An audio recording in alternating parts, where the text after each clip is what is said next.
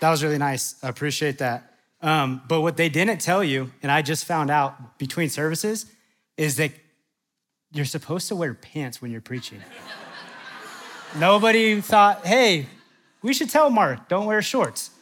So he says all those nice things, but hazes me a little bit by having me wear shorts. But I'm just kidding.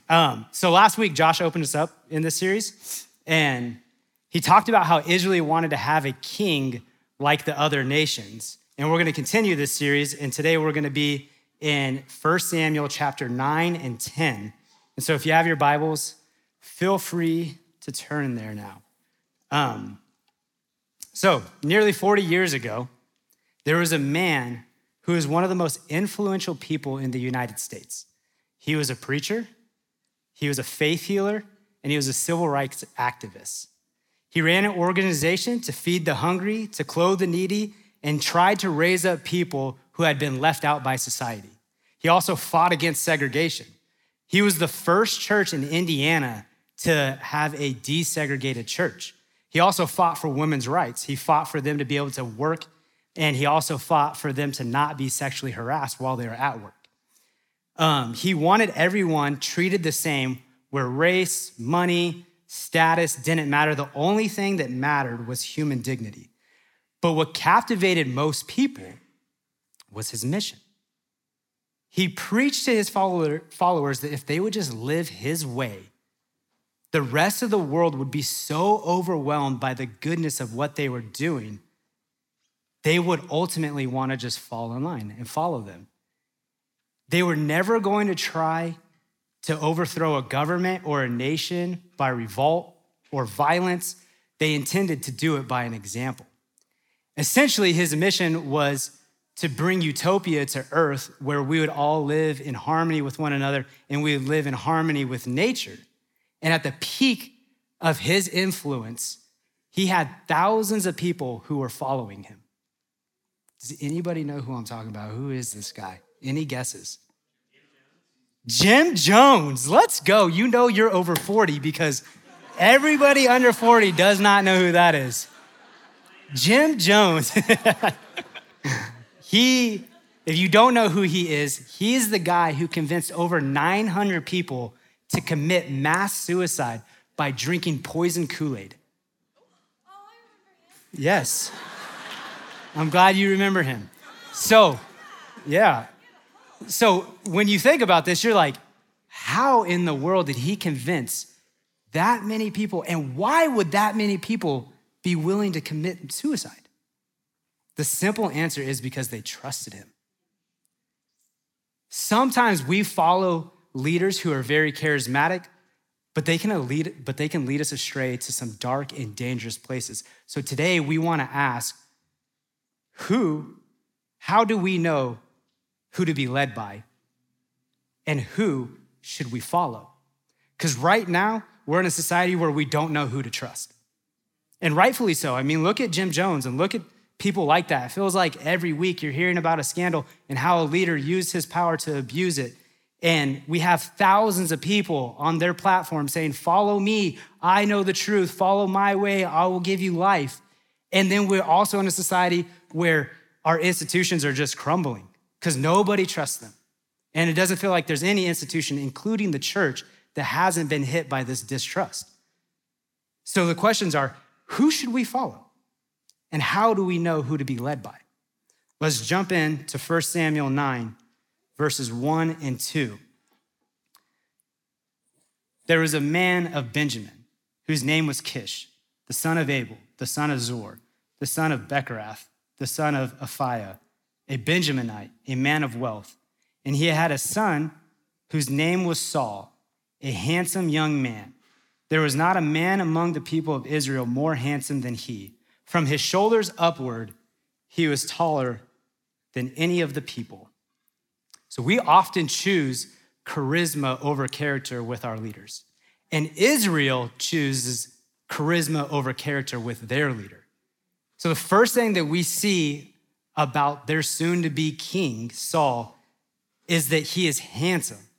I mean, he's better looking than anybody in Israel. I mean, that's a high praise to be the best looking person in your nation. But also he's tall, right? So you guys, it's not me. I'm barely taller than this podium right now. But he's tall. It says he's head and shoulders taller than everybody there. And when I read this, and I was thinking about how handsome and tall he was, I thought of Ricky Pfister. If you guys don't know him, you're missing out. He's a good-looking dude. But also, we're clued in that he comes from wealth. Like his dad has money.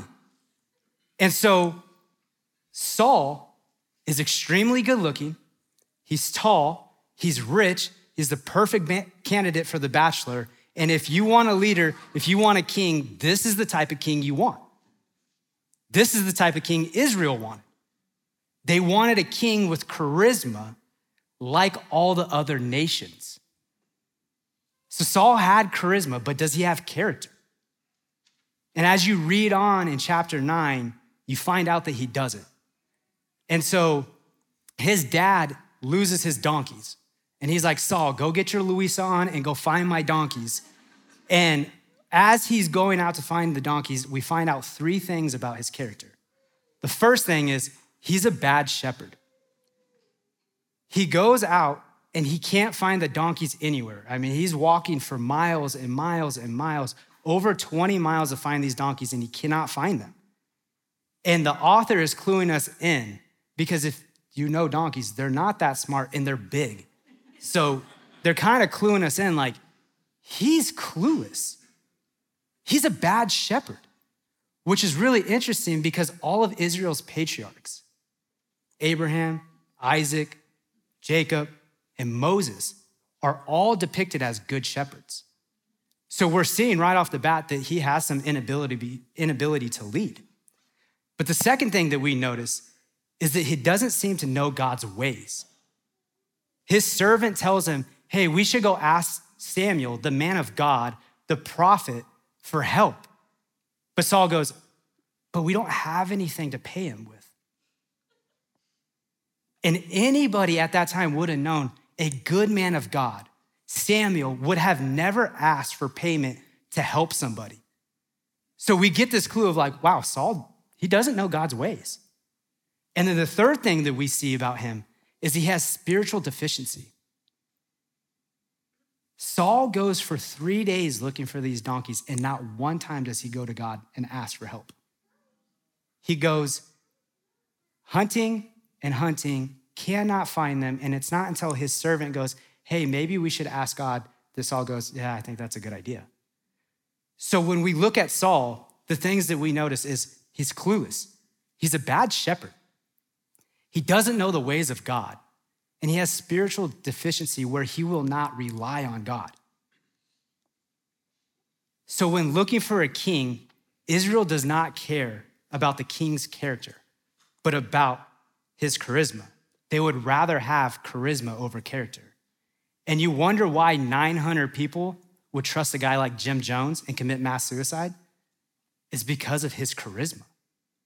He was able to captivate these people by his vision and his mission, and was able to do it in a charismatic way. He was able to speak eloquently. He had the right clothes on. He was able to tug at their heartstrings, and they loved it. All the while, they would dismiss his character flaws. When he would cheat on his wife with other members' wives, they wouldn't say anything about it. When he would physically abuse the members of his church, they would dismiss it. When he would lie and get caught in lie after lie after lie, they would let it go. They would do it because they looked at his charisma and they were blinded to his character. And you may be thinking, yeah, but that's not me. I'm not about to start following a cult leader, which I really hope you don't start doing that. But the reason why we have the phrase, don't drink the Kool-Aid, is because we're all prone to it. It's the human condition to see what we want to see in somebody and ignore their sin. And we as the church, we fall into this too. For example, look at the talking heads of news media. We will listen to them as they bash and ridicule people and they will lie, blatantly lie, never apologize for it. And we'll keep listening to them because we go, they're funny. They're on our side. Or the social media influencer or the podcaster, where they present themselves as wealthy and they got it together and they have the wisdom and they have the life hacks. And if you just do what they say and live how they live, your life is gonna be better, but you pull the curtain behind and their life is a mess. Or we have the politician who says, I'm the outsider. This is the politician who says, I didn't grow up in politics. I'm outside of this. I'm a business owner. I'm a teacher. I'm a philanthropist. I haven't been corrupted by politics. And we get excited about this. But then yet we look at their life and their life is exactly like every other politician. And we get caught up in caring more about people's charisma than we do about people's character. So my question for you is, who do you want to be led by? Do you want to be led by the winsome person or the attractive person or the abrasive person or the funny person or the wealthy person? Who do you want to be led by? In our moment right now, I feel like it's easy for us to look at bad leaders and point them out. But what's harder is to flip this question on ourselves and go, what kind of leader do you want to be? Because all of us have spheres of influence. You may not think so, but you do. So what type of leader do you want to be? Do you want to be the winsome one? Do you want to be the attractive one? Do you want to be the abrasive one? Do you want to be the funny one, or do you want to be the wealthy one? What type of leader do you want to become? What kind of dad do you want to be? What kind of mom do you want to be? What kind of husband and wife and employer and employee and friend do you want to be? What kind of boyfriend do you want to be? What kind of girlfriend do you want to be? Because the reality is the people that shape who we are going to become and our character are the people that we follow. So do you care more about charisma than character? Because God cares about character. God cares that you follow people with good character, and God cares about your character. God cares that your character reflects the character of Jesus. And when we follow Jesus, the more we become like Jesus. But if we don't want to follow Jesus, one of the harshest punishment God can give us is to say, have it your way and give us the leader that we want. And we see that in chapter 9, verse 15 and 17, as Saul goes to find Samuel for help. Now, the day before Saul came, the Lord had revealed to Samuel, tomorrow about this time I will send you a man from the land of Benjamin, and you shall anoint him to be prince over my people Israel. He shall save my people from the hand of the Philistines, for I have seen my people because their cry has come to me. Exodus. I lost where I was. For when Samuel saw Saul, the Lord told him, here's the man whom I spoke to you. He it is who shall restrain my people. Sometimes God lets you have it your way. And God let Israel have it their way. It's like Burger King up in here. They're like, you can have it your way. You can have it your way. They wanted a king to be like the other nations, so God gives them that. God reveals to Samuel that it is Saul that he has chosen to be king over his people. This shows us that God is fully bought in.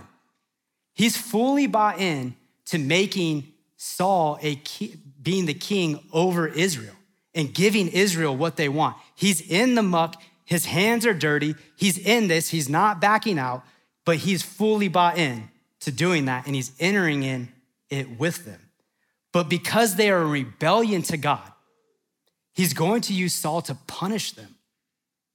And we see this when he says that Saul is going to restrain his people. If you let me geek out for a second, that word restrain, it means to withhold or to imprison. So what they're getting at is that Saul is going to be this type of barrier between God and Israel. He's going to be a barrier between Israel and the full blessing of God. And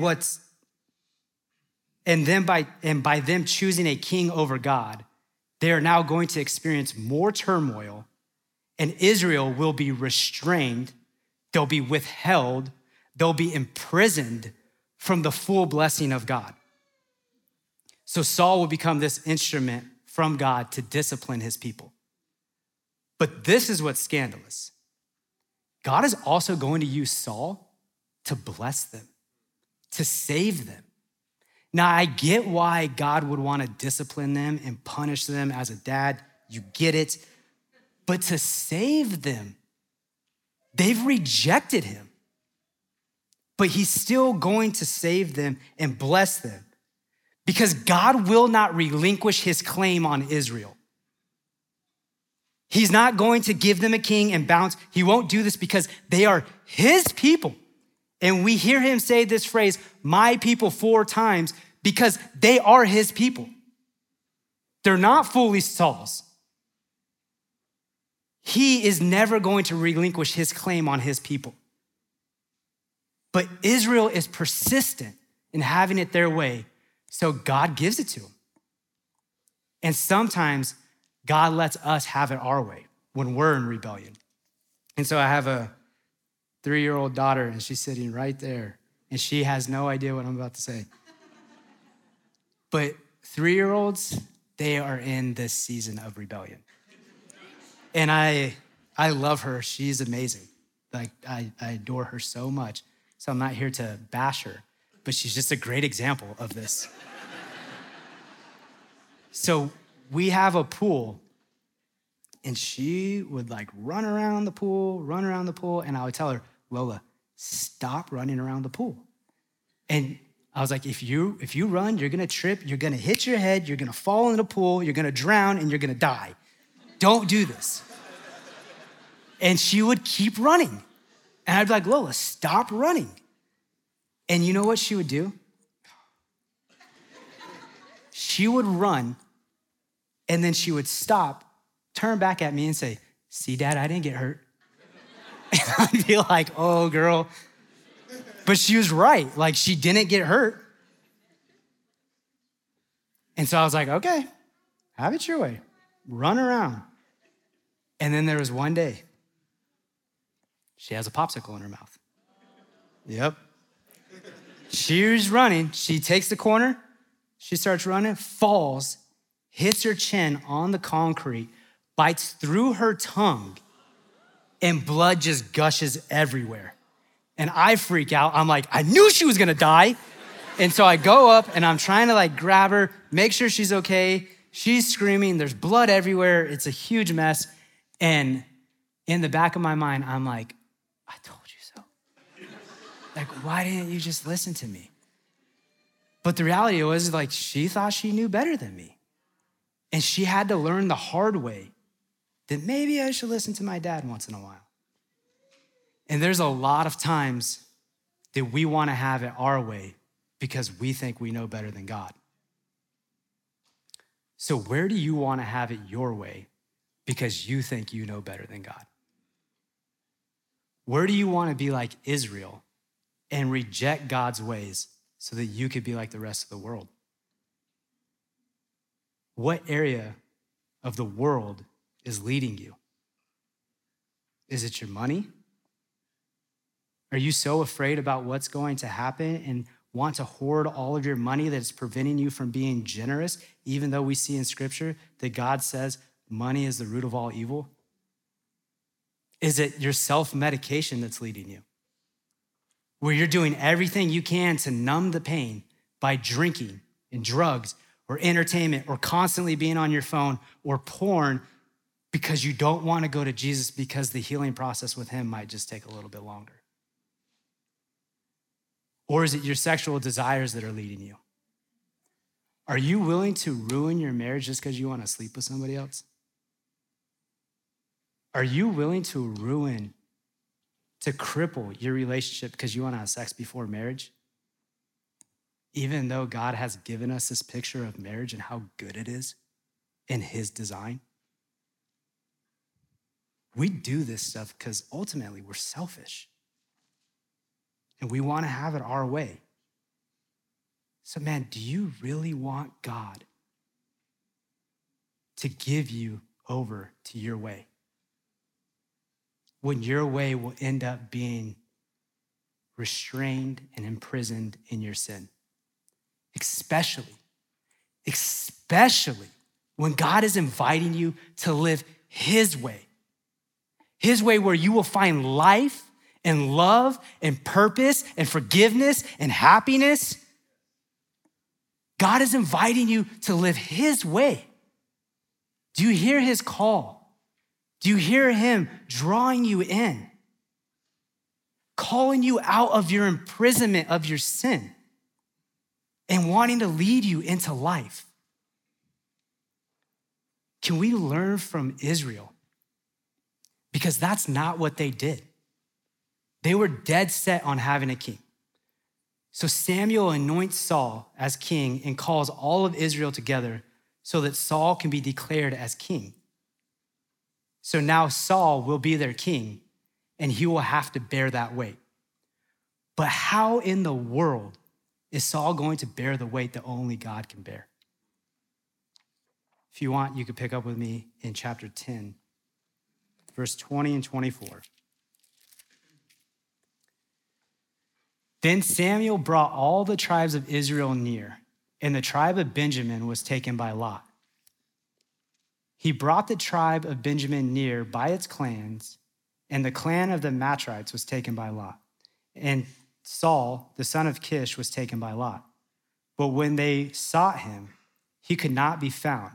So they inquired again of the Lord, "Is there a man still to come?" And the Lord said, "Behold, he has hidden himself among the baggage." Then they ran and took him from there. And when he stood among the people, he was taller than any of the people from his shoulders upward. And Samuel said to all the people, "Do you see him whom the Lord has chosen? There is none like him among all the people." And the people shouted, "Long live the king." No leader can carry the weight of God. Saul can't carry the weight of God. And so Samuel brings all of Israel together and they cast lots. They roll dice to find out who's going to be king. And sure enough, it lands on Saul. But when they go to find Saul, they can't find him. Their king is hiding behind the baggage because he's terrified. He feels the weight and he cowers behind the baggage so that nobody can find him until God points him out and is like, "I see you, you're back there." And what this makes me think of is Adam and Eve in the garden when they ate the forbidden fruit. What did they do? They went and they hid because they heard the voice of God calling them and it terrified them. They knew that the responsibility that was about to be put on them, they couldn't bear it. And Saul can't bear it. And so they hide in fear. But regardless, that weight gets put on them. That responsibility gets put on them. And so we see the Israelites go, they see him, they take him, and they make him king, and then they cheer. And this just felt like a demonic cheer to me as I was reading it. They're yelling out in excitement that the fact that they dethroned God, and now they get to have a king like the other nations. And now the weight that God should be carrying for Israel is on the shoulders of Saul. And spoiler alert, he can't carry that weight. No leader can, no elected official can, nobody can. And it reminds me of this student at ASU who believed he needed to carry the weight of God. So I do campus evangelism at ASU as well. And we were going around and we were asking people, "Hey, would you draw out your worldview?" And so this one guy, he draws out this picture right here. So you could see, he's carrying the weight of the world and he's struggling. Like even his facial expressions are struggling. And if you look close, he's sweating. And the world has the landmass of friends and family and the needy. And then in the ocean, it says, my success. And so we were like, dude, this is fascinating. Like, tell us about it. What does it mean? And he was like, well, it feels like all of my financial and career success is what my friends and family and the needy are dependent on. And if they ever want to have happiness, I have to be successful. And we just sat there for a second and I was like, dude, that sounds miserable. And he was like, it is. It's hard to carry this weight. And so we asked him, we were like, what happens if you trip? And I don't think he was ready for that question because he didn't know how to respond. But then he goes, I can't trip. I can't even think about tripping. And this is what's sad. One day he's gonna trip. And when he does, his whole world is crashing down on him.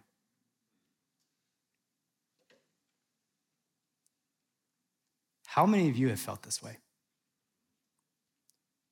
How many of you feel this way right now?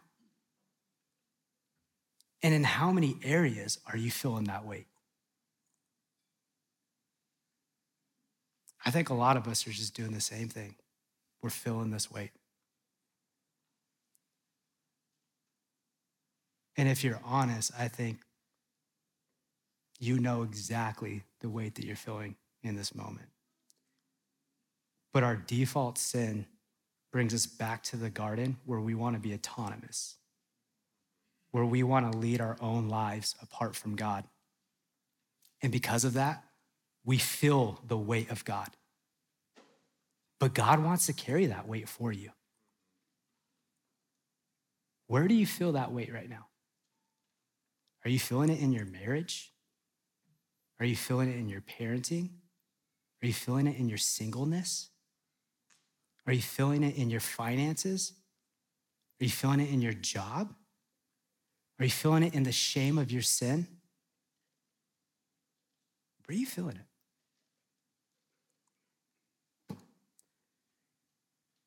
Here's the good news. You can give that to Jesus. You can put that on his shoulders because that's where it belongs. Jesus bore the weight of your sin. Jesus bore the weight of your self-sufficiency. Jesus bore the weight of your shame. Jesus bore the weight of your regrets. Jesus bore the weight of your selfishness. Jesus bore the weight of your self-control. Jesus has bore all of that so that you can receive forgiveness and freedom. He wants you, he's inviting you to bring that to him so that you can receive his forgiveness. And it's not because you deserve it, because you don't. You're the one who always wants to rebel, but he gives it because he loves you so much. And he says, you are my people. You are my people. Bring me the weight. Receive my freedom. Jesus' yoke is easy and his burden is light. Bring it to him. Amen. As we come to the table today for communion, we are reminded that Jesus gave his body and spilled his blood to bear the weight of our sins. For he is a leader with character, not just charisma, who we can trust, who invites you to live his way, not just your way. For he has taken the weight of your sin and your fear and your shame, and he has pinned it to the cross. Let's pray.